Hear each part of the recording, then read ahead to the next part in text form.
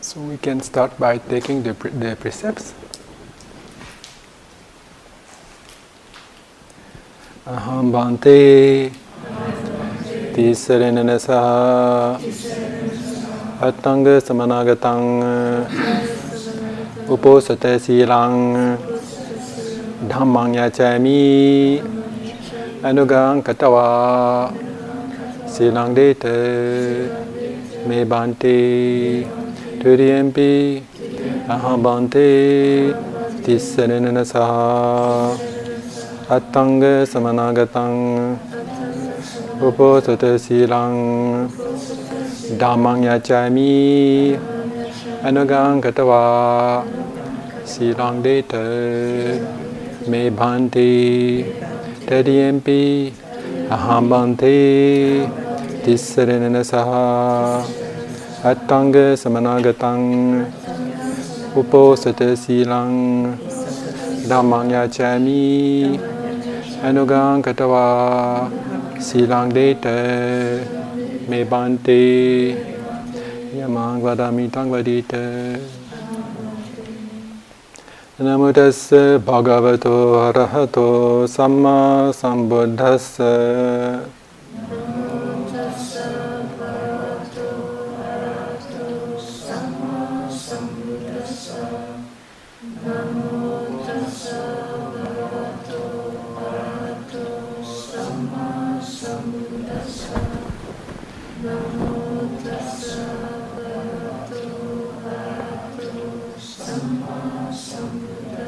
Buddhang saranang gacchami Dhammang saranang gacchami Sanghang saranang gacchami Tudiyempi Buddhang saranang gacchami Dhammang saranang gacchami Sanghang saranang gacchami Tudiyempi Buddhang saranang gacchami Dhammang saranang gacchami Sanghang saranang gacchami Tisarenana gamanang paripurnang Panatipata Veramani sikkhapadang samadhiyami Adinadana Veramani sikkhapadang samadhiyami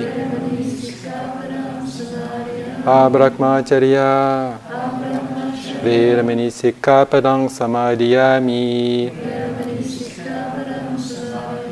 Musavada Veramani sikkhapadang samadhiyami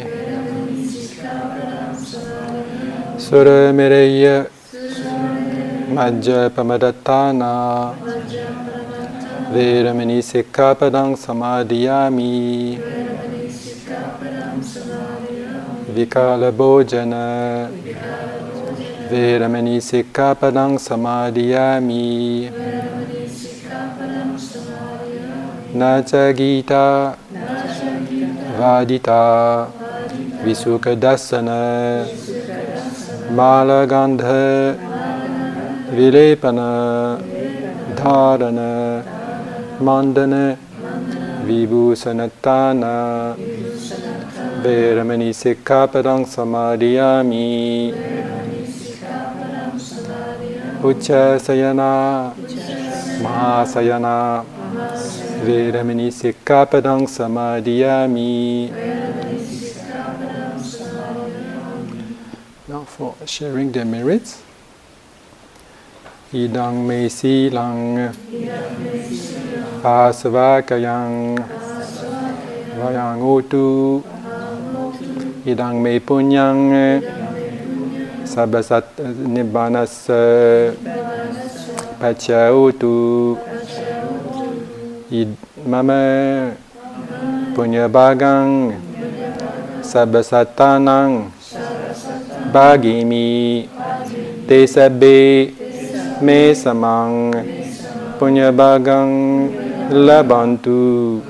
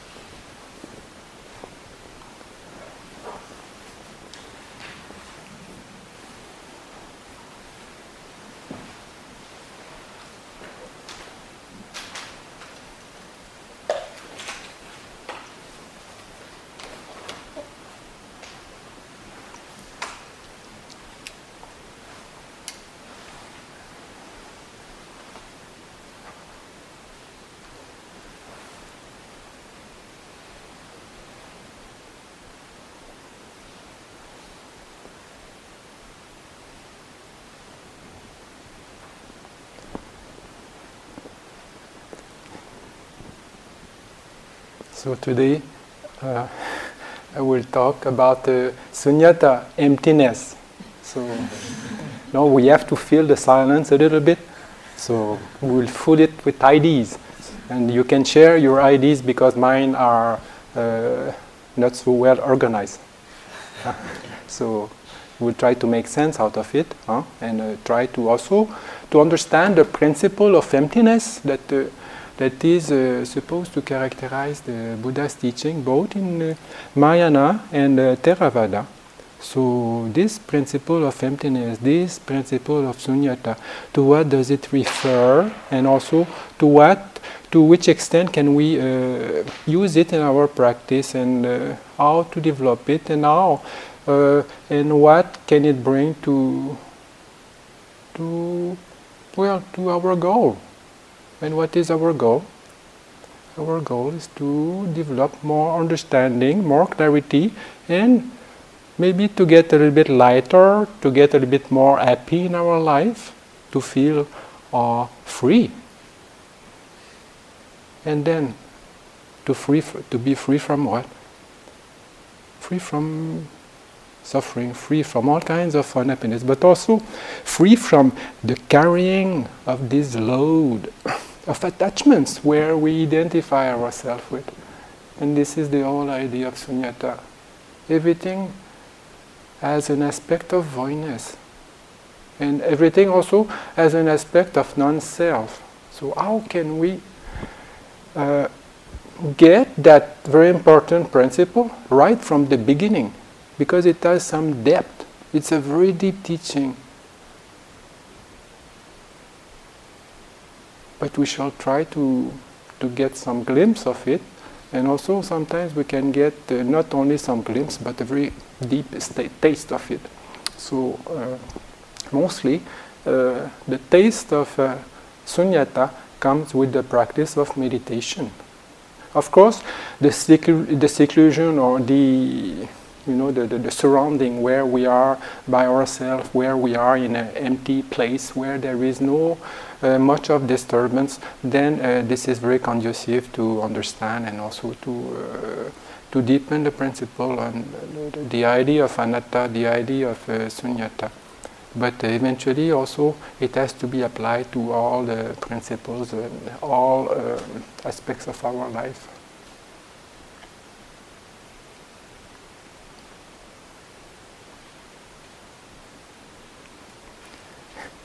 So actually I brought many notes, but I don't know to which extent they will be useful, because I don't know where to begin.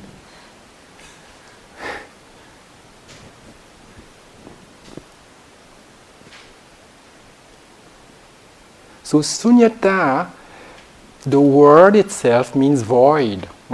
So also it means emptiness, and also it means devoid. That means it is a negation of something that is not there. It's the negation of something that is there. That means it is the absence of something.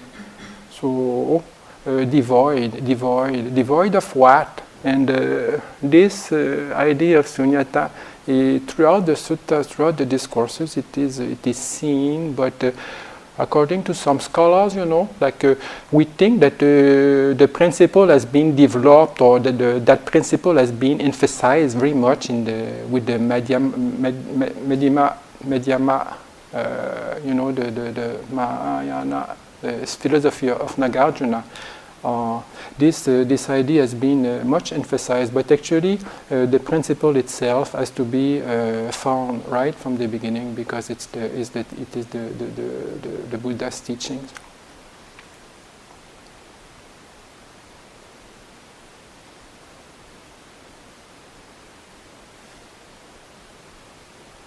So we have the direct explanations of these words in some of the suttas, like the Chula Sunyata Sutta and also the Mahasunyata Sutta, and then they describe various gradations and various depth of this idea of sunyata. And they start by, I did not bring the book, so if I am wrong, you can correct me. So one of these suttas, they start by saying that a monk or meditators go to the forest, and then when the person is in a forest, then he perceives only trees, and then also he perceives, because he is in the loneliness of the wilderness, he doesn't perceive beings, he doesn't perceive villages and people, and he is alone by himself. So the only perception, actually, I think he is perceiving also other monks, because there is a community surrounding him. But nevertheless, in his mind, mostly what he perceives, maybe there is a step I forgot, he perceives trees.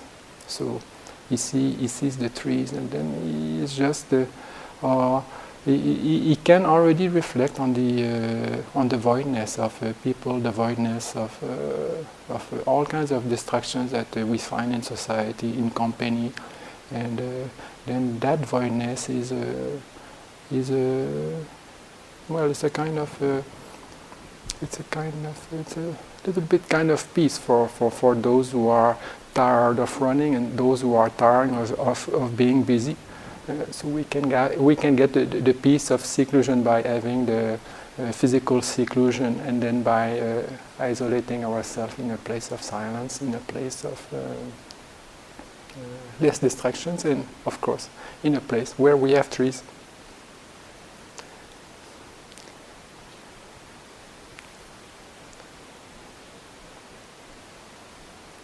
But actually it doesn't stop there. Then, the important seclusion also is that the seclusion that we will have in regards to the defilements of our mind. So one of this type of seclusion will be arrived at when we start to practice some samatha. As you have seen already, the mind is calmed down and many of the hindrances have gone, and so this is a kind of voidness. It is devoid of these very strong emotions. It is devoid of these actions that are harmful, and it is devoid of some types of difficulties. So also we start to experience the bliss of the jhanic states, or the states of concentration. So the first jhana is devoid of hindrances, and then the second jhana is devoid of the initial application of the mind, and also of the sustained application of the mind, vitaka, vichara. And then like this, the third jhana also is devoid of some other factors. The fourth jhana also is devoid like that of the three previous jhana factors. And then it goes to the space, infinite space. So from perceiving materiality, then the person starts to experience the immaterial states of jhana, which is void of any kind of materiality. It is void of earth. It is void of all the other elements, and the person is just in infinite space. Then like this, it goes to infinite consciousness, which is void of space, and then infinite of not infinite, but just nothingness, where there is the perception of nothing, and then there is also the perception of neither perception nor non-perception. So all these gradations of samatha is a type of descending, is a type of experiencing of the voidness. So in that way, voidness is experienced, and then from there also a type of voidness that is dealt, in the sutta is dealing with insight. So when somebody starts to see the arising and passing away of phenomenon, then one starts to see that, it is void. It is void of lastingness, void of happiness, and then also void of void of self.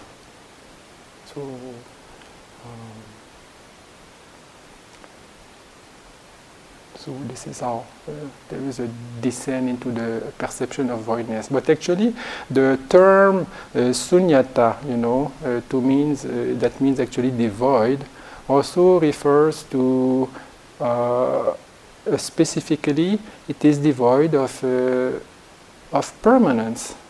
It is devoid of anicca, so it is anicca. So anicca is a kind of voidness. And it is devoid of sukha, pleasurable, satisfactoriness. So the perception of dukkha is the perception also. It's a kind of perception of voidness, of the element of pleasure. And then also anatta that deals directly with especially the voidness of self. So there is no self there. So these three things, and also the perception of subha when somebody practices the asubha meditation, the meditation on fullness, but also when we start to see the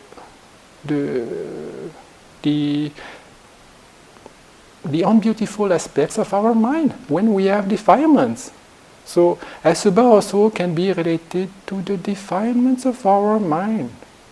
We are not very beautiful when we are angry, when we are upset, when we are full of desire and envy and jealousy and things like this, and full of conceit.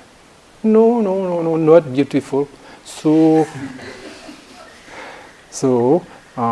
when we see that, then we develop that perception of voidness. So it is by purifying our mind, by meditating, then we see that the mind starts to be free from also this type of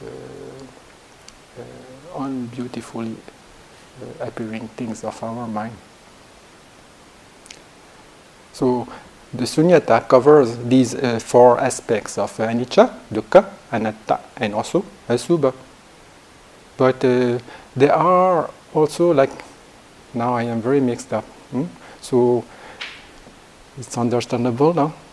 There are so many things to talk about. But also, like some of the scholars also, like since the concept of sunyata refers to these four basic principles or three basic principles of the Buddhist teachings, then also some commentaries like the Patisambhida Magga gives about 20 types of voidness, and also the Visuddhi Magga, like for those who have started the practice of vipassana, then there comes a stage where you perceive the 40 toes, like there is a Pali word, and then the Pali word ends with the toe. So like this, like anicca toe, dukkha toe, and hoga toe, and then a list of 40 types of toes. So all these qualifications, I have the list here, and I will not read it for you, but it's available. So all these qualifications of characteristics of existence also refer to an absence of beauty, an absence of lastingness, an absence of all what it talks about. It is absent. There is an absence of these things. So actually, again, all these 40 characteristics enter the field of voidness.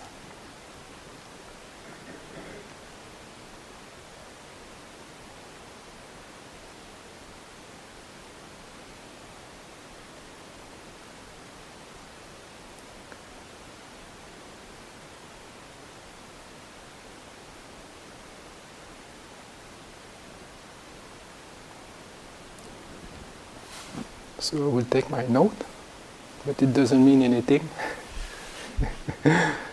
So here's the book. If you have some questions also at some point also, you can just interfere and guide the discussion.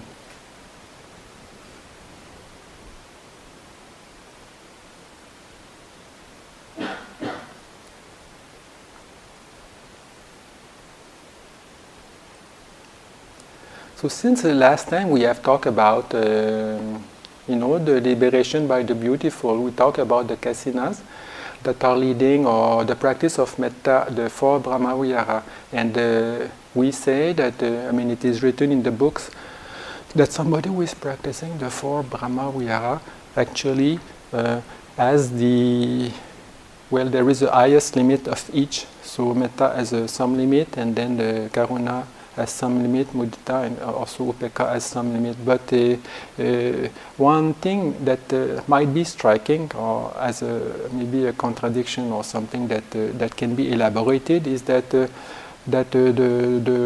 practice of metta bhavana, of loving kindness, then it has at its highest limit the liberation by the beautiful, because the objects are always beautiful. We see people, and then we see beings, and then the mind is seeing these beings just with their lovely qualities.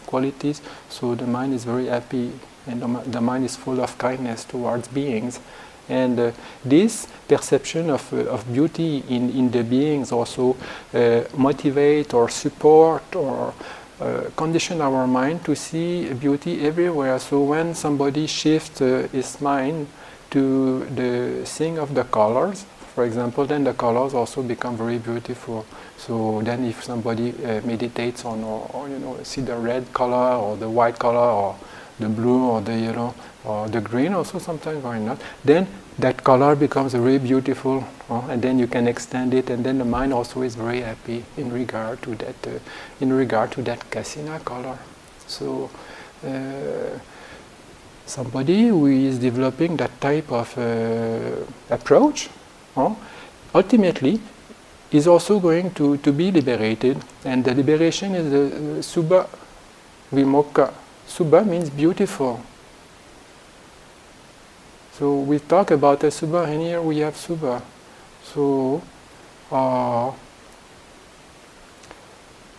it is subha because of object. It is also subha because of the mind, and the subha also refers us to the word sobhana.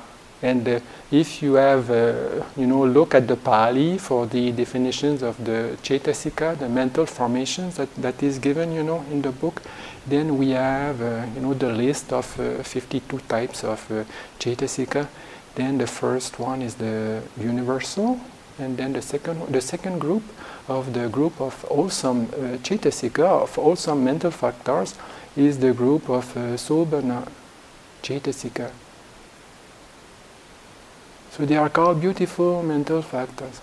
So that means we can develop these mental factors, and these mental factors also come when the mind is in a state of wholesomeness. And just to remind you, these factors are, for example, the quality of faith, saddha, then sati, then the quality of the sati. You see, our memory is playing tricks to us, especially when we are in front of everybody.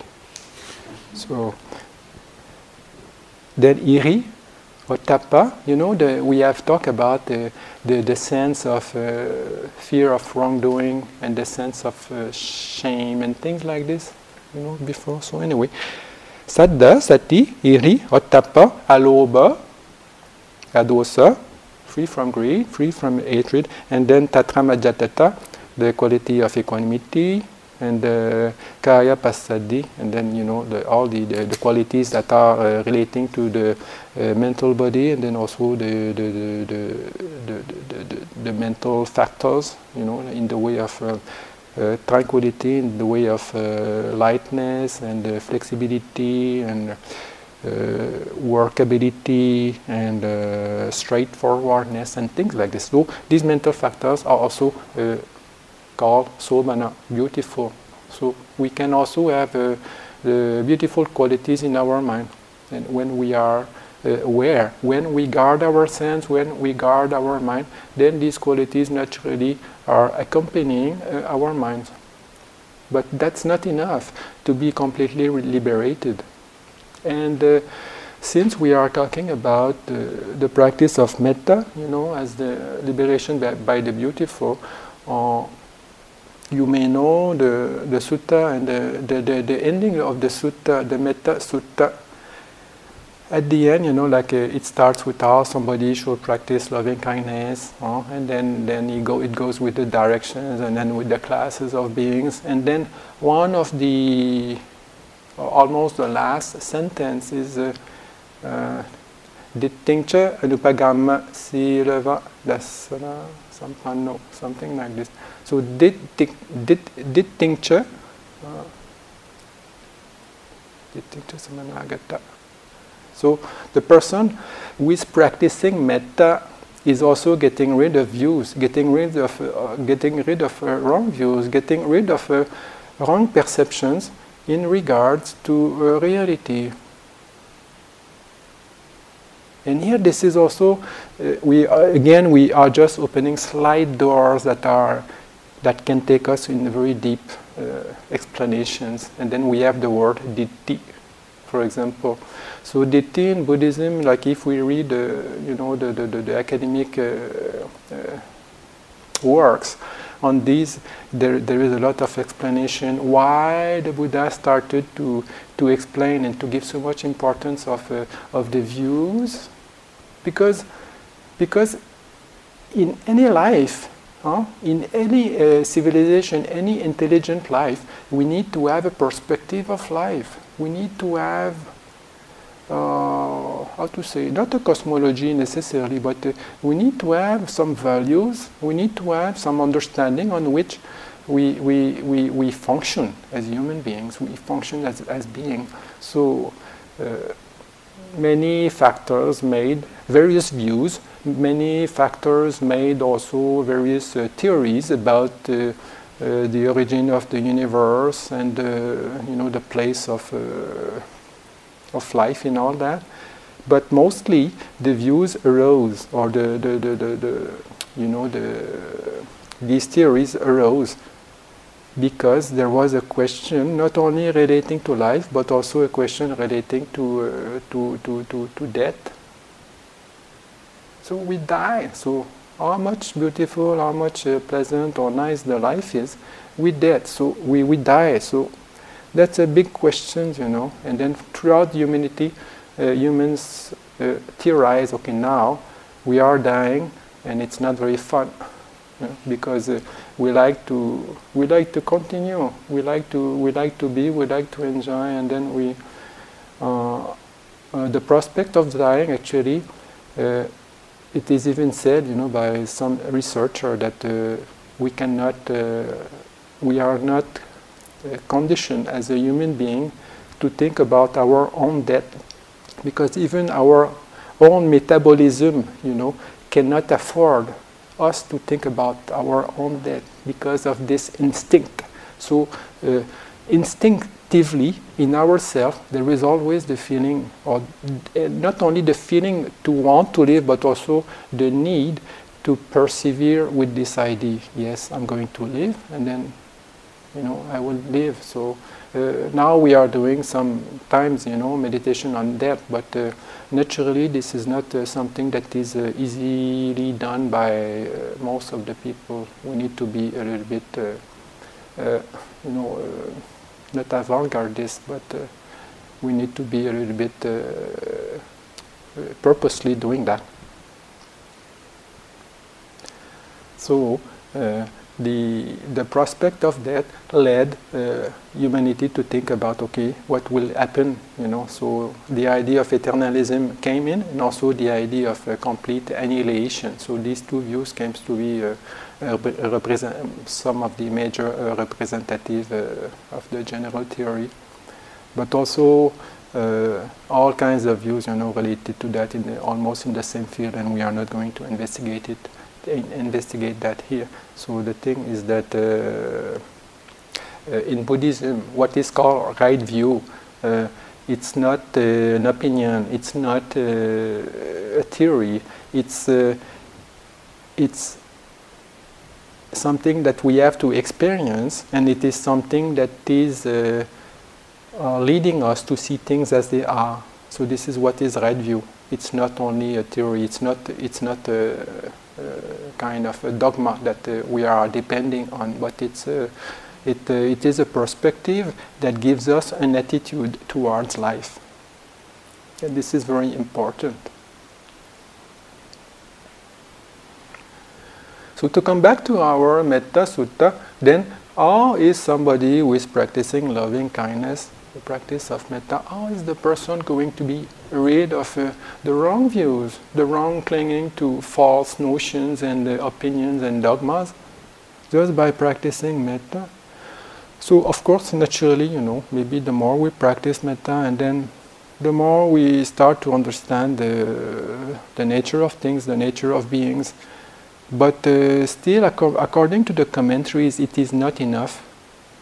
It is not enough. That means we need to investigate a little bit. We need to push our analysis or insight into really understanding the depth of reality. And since here we are, we are practicing meditation, but also we try to learn from a tradition, and then we will see how the tradition is explaining how to do this.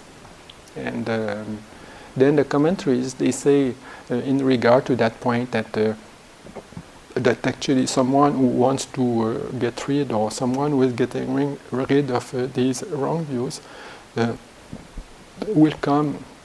will be able to come to that realization by investigating phenomenon in the way of, for those who are accustomed to the methodology of commentaries, by way of nama rupa parigga and nama rupa paccaya parigga. So that means somebody has to investigate mentality and materiality, and also somebody has to investigate the causal relationship with these phenomena. So these two types of knowledge are actually the fundamental principles that will build up the practice of vipassana. And these also two types of knowledge are kind of very extensive, and they can be done fast, they can be done not superficially, but they can be done in a general way, and also they can be done in a very deep analysis and a very deep scrutinization. So it is of our choice, and also it depends of the way and the time we have to involve in our understanding. So now, we have come to a long retreat, and then we are ready to to open ourselves to a deeper investigation of reality. So by trying to see what it means, these basic principles, we are actually practicing samadhi. But the samadhi is just to support. It is just to support the clarity of our mind, and also the samadhi that we are building is to give us the possibility to have some rest and to have some kind of a quiet time, because samadhi is already a peaceful type of a practice that makes our mind pure. But the samadhi is there to help us understand reality also. So from the samadhi, then we go into analyzing, these phenomena, and the commentarial approach for that. There are many divisions. So it can be divided into nama rupa, and mentality. And materiality can be divided in the 5 khandhas, or it can be divided in the 6 dhatu, as we have seen before, and also it can be divided in the 6 ayatana, or 12 ayatana, that is the sense bases and their objects, or it can also be divided in 18 dhatus, and like this, there are many divisions and subdivisions by which we can use to analyze phenomena. So these are methods that we can choose. So, but one basic thing, like whether it is nama rupa, the simple twofold division that we are approaching, or whether it is the more detailed approach, then the principle will be to divide, or to see the difference with the materiality and also mentality. So that's why also here the Sayadaw is emphasizing very much the fact of investigating the four-element meditation. So by doing the four-element meditation, not only it is also a base for us to develop some calm and some concentration, but also it is the base for us to understand the material principle of our body and also of the universe that is material. And just to remind you of the details that the tradition talks about is that the four-element meditation. See, there is a quote there that is.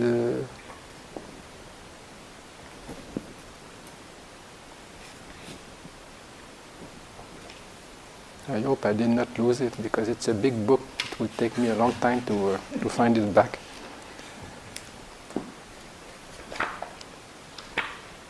And actually, it is a very short statement.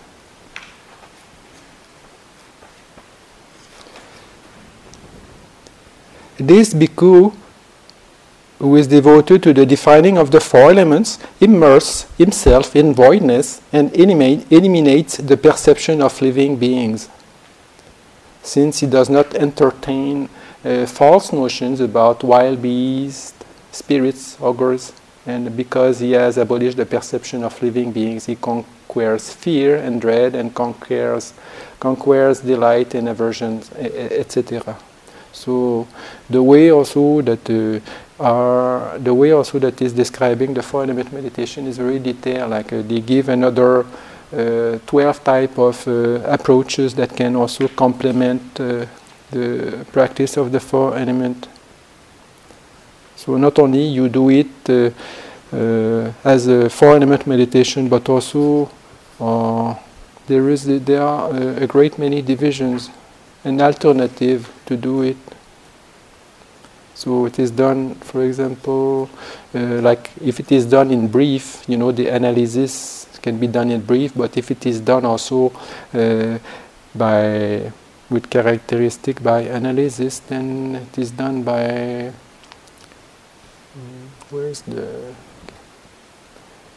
it is done by word meaning, by groups, by particle, by characteristics, all as to how originated, as to variety and unity, as to resolution, separability, and non-resolution and separability, as to the similar and the dissimilar, as to distinction between internal, external, as to inclusion, as to condition, as to lack of conscious reaction, and as to analysis of a condition. So it goes like this, for materiality, and also for mentality. You have some hundreds of pages relating and also explaining how to understand the mental phenomenon. But all of this, all of this has to do with ourselves. All of this has to come to something practical. All of this has to give us, the possibility to get some more insight and also understanding and peace. So it is also opening the door to feel the things as a void. The idea of Sunnata.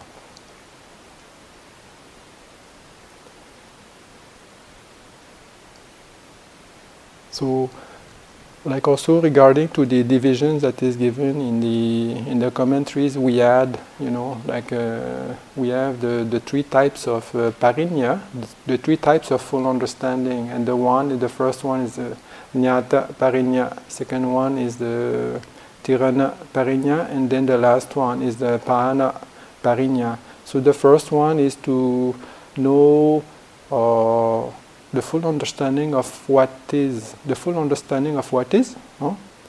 So that means we are investigating about Nama Rupa or the five khandhas or whatever, and then we are also investigating the cause. We are also investigating the conditions. So this is Nama Rupa Paccaya Parigraha, and this cause and condition is seen or not briefly, but is seen by the Paticca Samuppada with the 12 factors, where cause and conditions can be analyzed by way of moment, and also it can be analyzed by way of different aspect of different lives, but just with 12 links. And also the conditionality also can be seen by way of the 24 paccaya that we have briefly surveyed the last time. So once we have a grounding in this first full understanding of the known, then only then, only then, but that full understanding of the known, to understand causality is a big principle, and also it is one of the fundamental principles that will deepen our sense of voidness, the sense of sunyata. So, as I quoted, and as I may not be able to quote again, they say that one who sees the Paticca Samuppada sees the Dhamma, and one who sees the Dhamma sees the Paticca Samuppada. But that means also to see the Dhamma means to see voidness. It means to see anatta. It means to see the absence of a self, the absence of lastingness, the absence of core, the absence of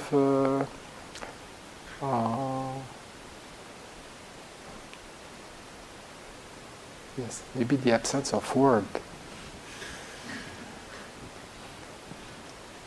So once somebody is established that, like we can do it as much as we can, then after that comes the second full type of understanding, and this is the investigation part of Tirana Parinya.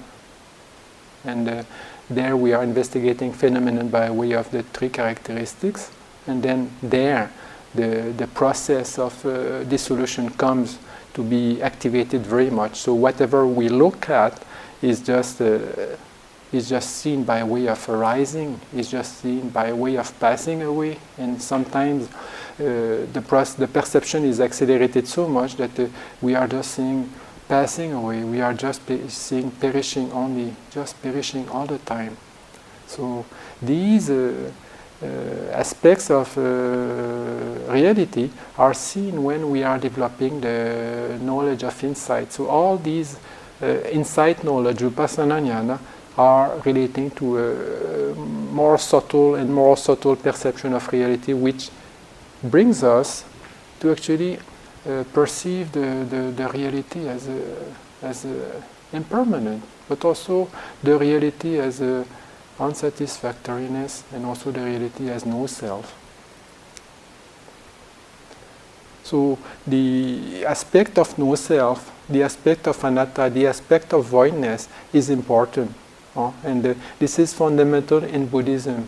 This is very fundamental because this is the clue that is going to liberate us from the delusion of that is leading us to craving and to clinging and to all kinds of becoming that is unsatisfactory. So this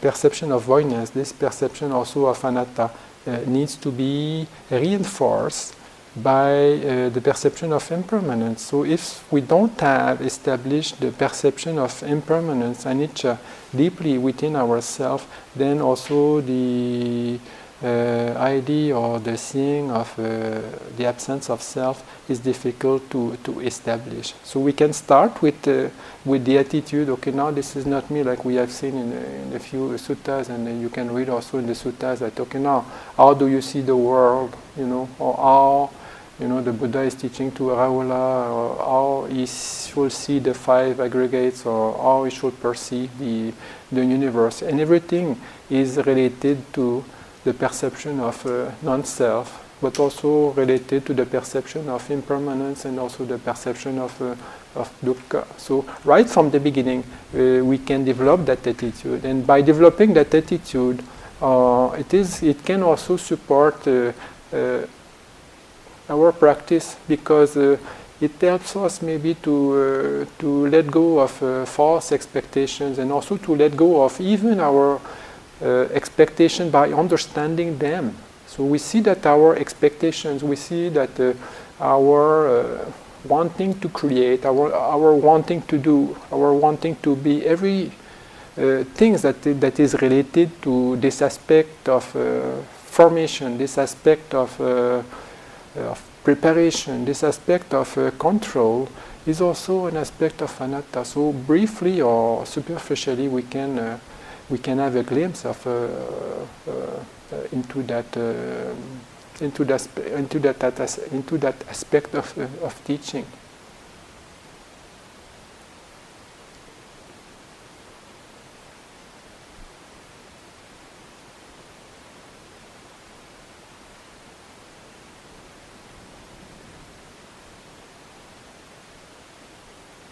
And then the third knowledge, also that is explained in the commentaries, is the pahana parinya. That means the full understanding of letting go, the full understanding of relinquishment. So the more we see reality as it is, that means the more we see the reality as being conditioned, then also the more we perceive that reality as being impermanent and also as being void of control.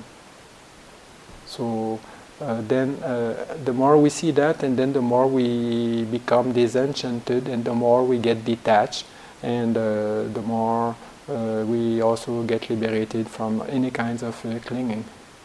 So this is also connected with the perception of voidness, the perception of sunyata. And then also the realization of nibbana also is the summum bonum, or the deepest experience of emptiness, because there this is something that is completely empty of any kind of condition.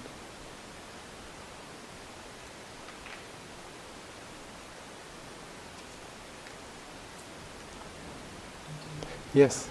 Is there any teaching or interpretation on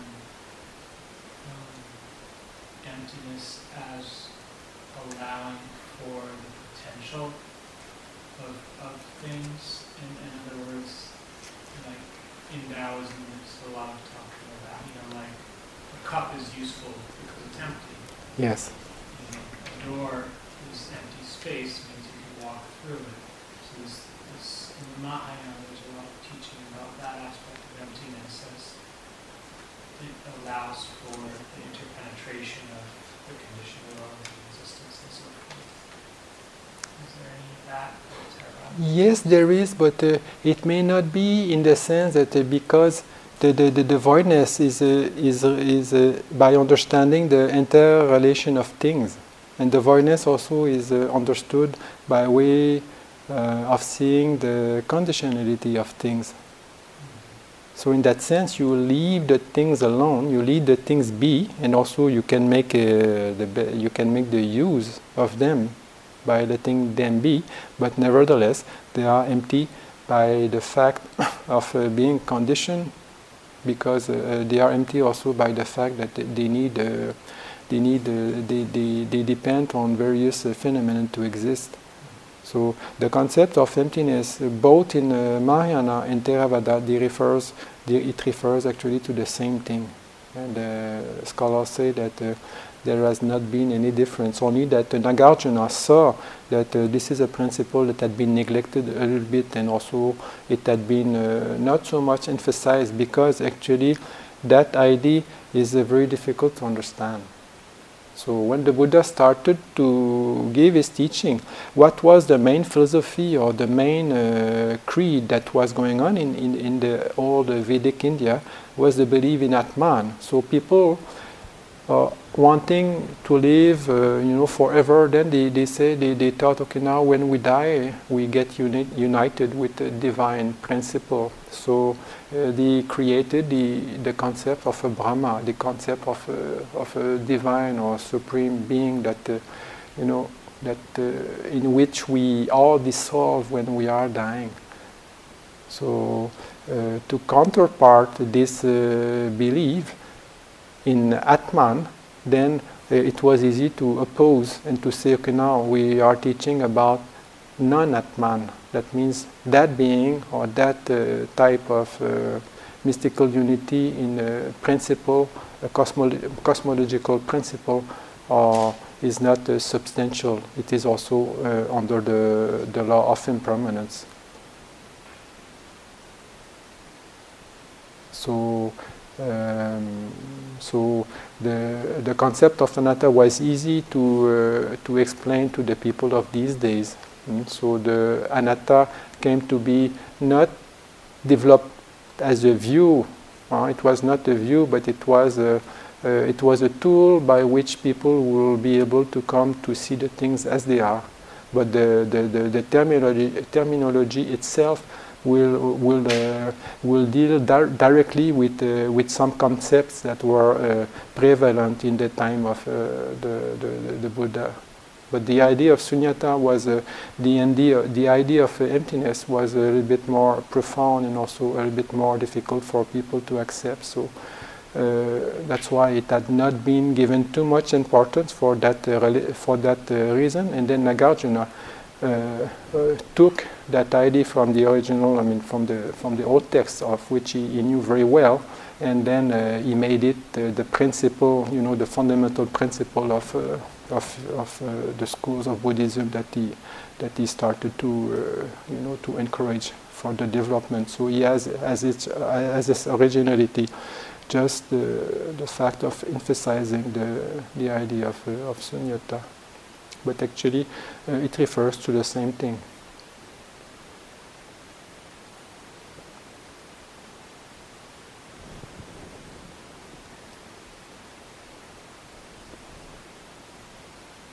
Mate? Yes. Regarding asubha, it's translated normally as repulsiveness. Yes. And why is it translated like that when anatta and moha and adosa are all non-greed, non-self, non-hate? It's Yes. to go from the beautiful to repulsive seems that you skip the non-beautiful. Yes, it is like we were saying that actually when we are dealing, like when we are learning the Buddhism, it is important somehow, to try to figure out the basic meanings of words, and then to go to the original etymology, because we can figure out more deeply or more accurately the meaning of the words. So asubha is translated as repulsiveness. It is also translated as perception of fullness. Also, it is also translated as perception of Foulness. yes, foulness. Right. Maybe also there is another one. But anyway, this is already three, and also the translation also sometimes is the perception of non-beautiful. But subha actually can mean attractive also, but also it can mean beautiful, and also it can be something that is not necessarily directly connected with repulsiveness. Ugliness also. Sometimes it is the fullness also is really translated as ugliness.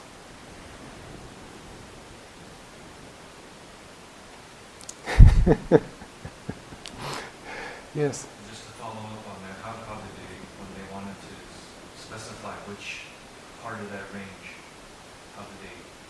Which part of that range? Yeah, like what non-beautiful to repulsive, like when they're It- trying to communicate with each other, how do they specify exactly which one they meant? Well, it depends to whom. It depends to whom they were speaking to. Well, it depends of the translators. because the name, you have the name, and so the translator used the term in different ways, and maybe also in different contexts it will be more appropriate to translate it as repulsiveness, like if it's related to a dead corpse, or if it is related to the body parts, or so maybe there were slight nuances, but actually the word is almost the same, Subha and Patikula. So we have two words here. We have Asubha and also Patikula. Patikula may be like the repulsiveness.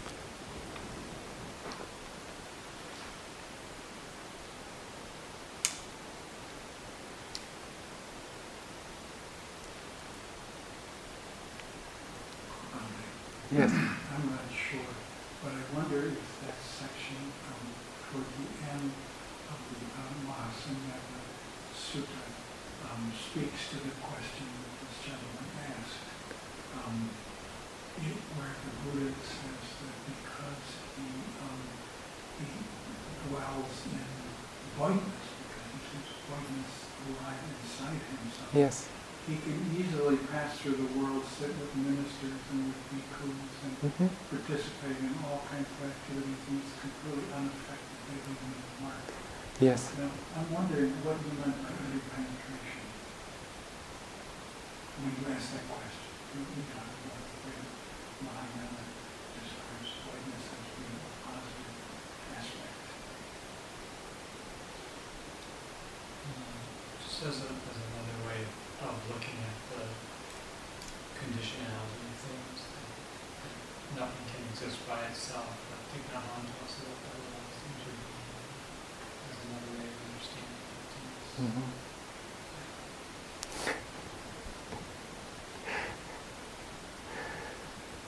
So also that's why, like when we look at the explanations of Sunyata, and also the deeper realization of Sunyata related to the people like Buddha, how he was practicing the perception of emptiness when he was in the mid of a crowd, then it's interesting, because that type of emptiness, like if somebody is mature, like this type of emptiness you are referring to, like the Buddha was speaking with people, and then he will be dwelling in the empty, is it the Animitta Ceto Vimutti or something like this. That means he will be dwelling in the liberation of the mind that is free from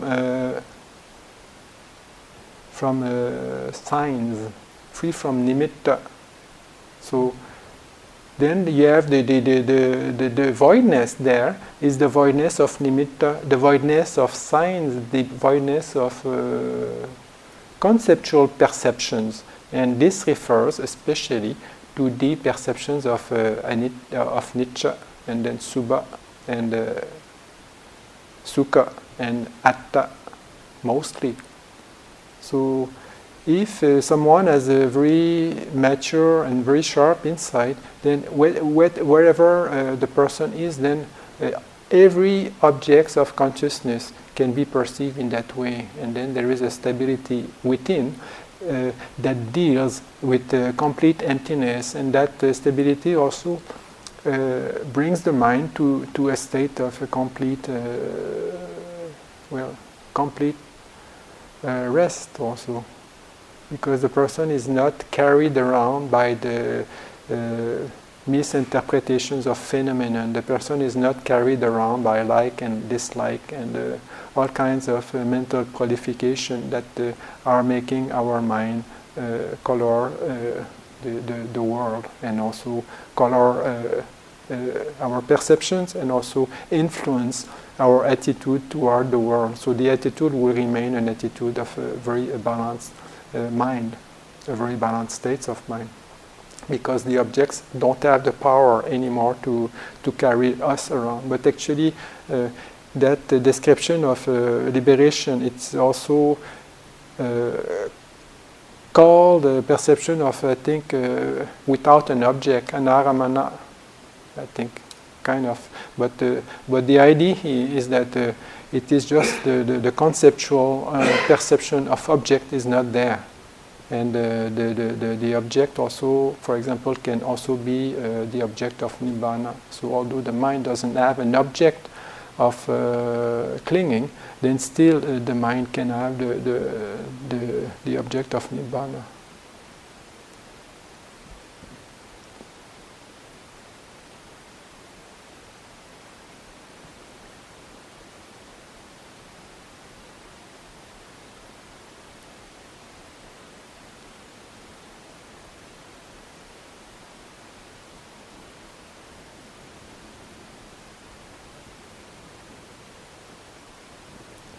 So there was a question, no? There was a question about, okay, can you explain about emptiness? So this was the reply.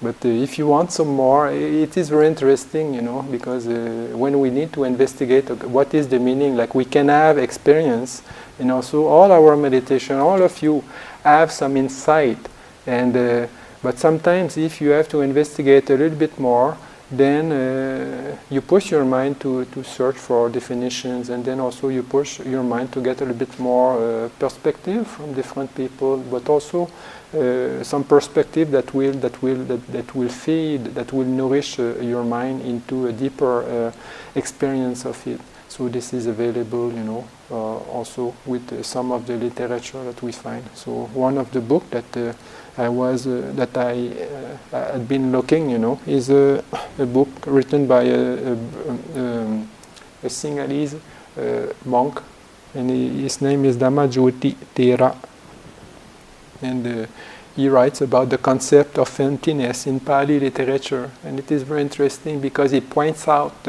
exactly, the development and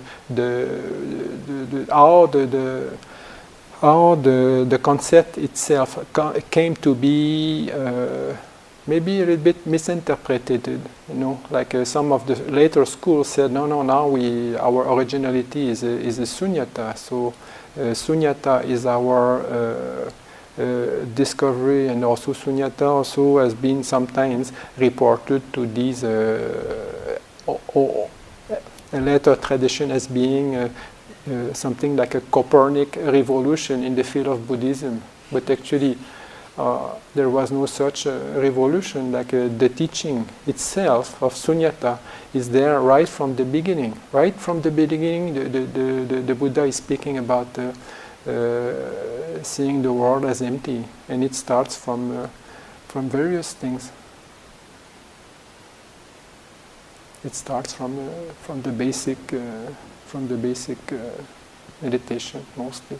But also it says that like some of the suttas, we read this, and although it is a perception that have to be developed independently of deep samadhi, nevertheless many of the suttas that are describing the deep state of emptiness are dealing actually with important stage of concentration, as I have quoted from the beginning, from the Majjhima Nikaya. The Mahasunyata Sutta is speaking about the 8 attainments. So although these 8 attainments are pure samatha, they can also be combined with the aspect of voidness, and also they can also be combined with some aspect of insight practice. So we can see that in the Buddhist teaching, the samatha is not a name to have a mystical type of experience. It's not a trance in which we are getting lost, with a principle that is beyond our force. It's a state of mind that brings us more clarity. It's a state of mind that brings us more precision in the way of looking at things. And then the aim of our samatha is to understand things as they are. That's all. So how can we deepen our understanding? How can we open our eyes a little bit more with what is happening with our meditation? And then, like, we come to a retreat like this, and sometimes, some of you may get discouraged because all the time the instructions are, okay, now do you get the nimitta, and then do you get the first jhana, do you get, all the time we get pushed, so we should not get discouraged by that, and we should always remember that whatever things we are doing in that direction, there is always a process of learning, and also deep inside us there is a process of maturity that is going on, and this should never be neglected, and one day or the other it's going to give some fruits. Like we were talking about the different types of conditions, so this is a Upanisaya Pacheya. So this type of Pacheya condition is going to reinforce some of our future, or even now, even now it can reinforce our practice. So that was a talk on emptiness.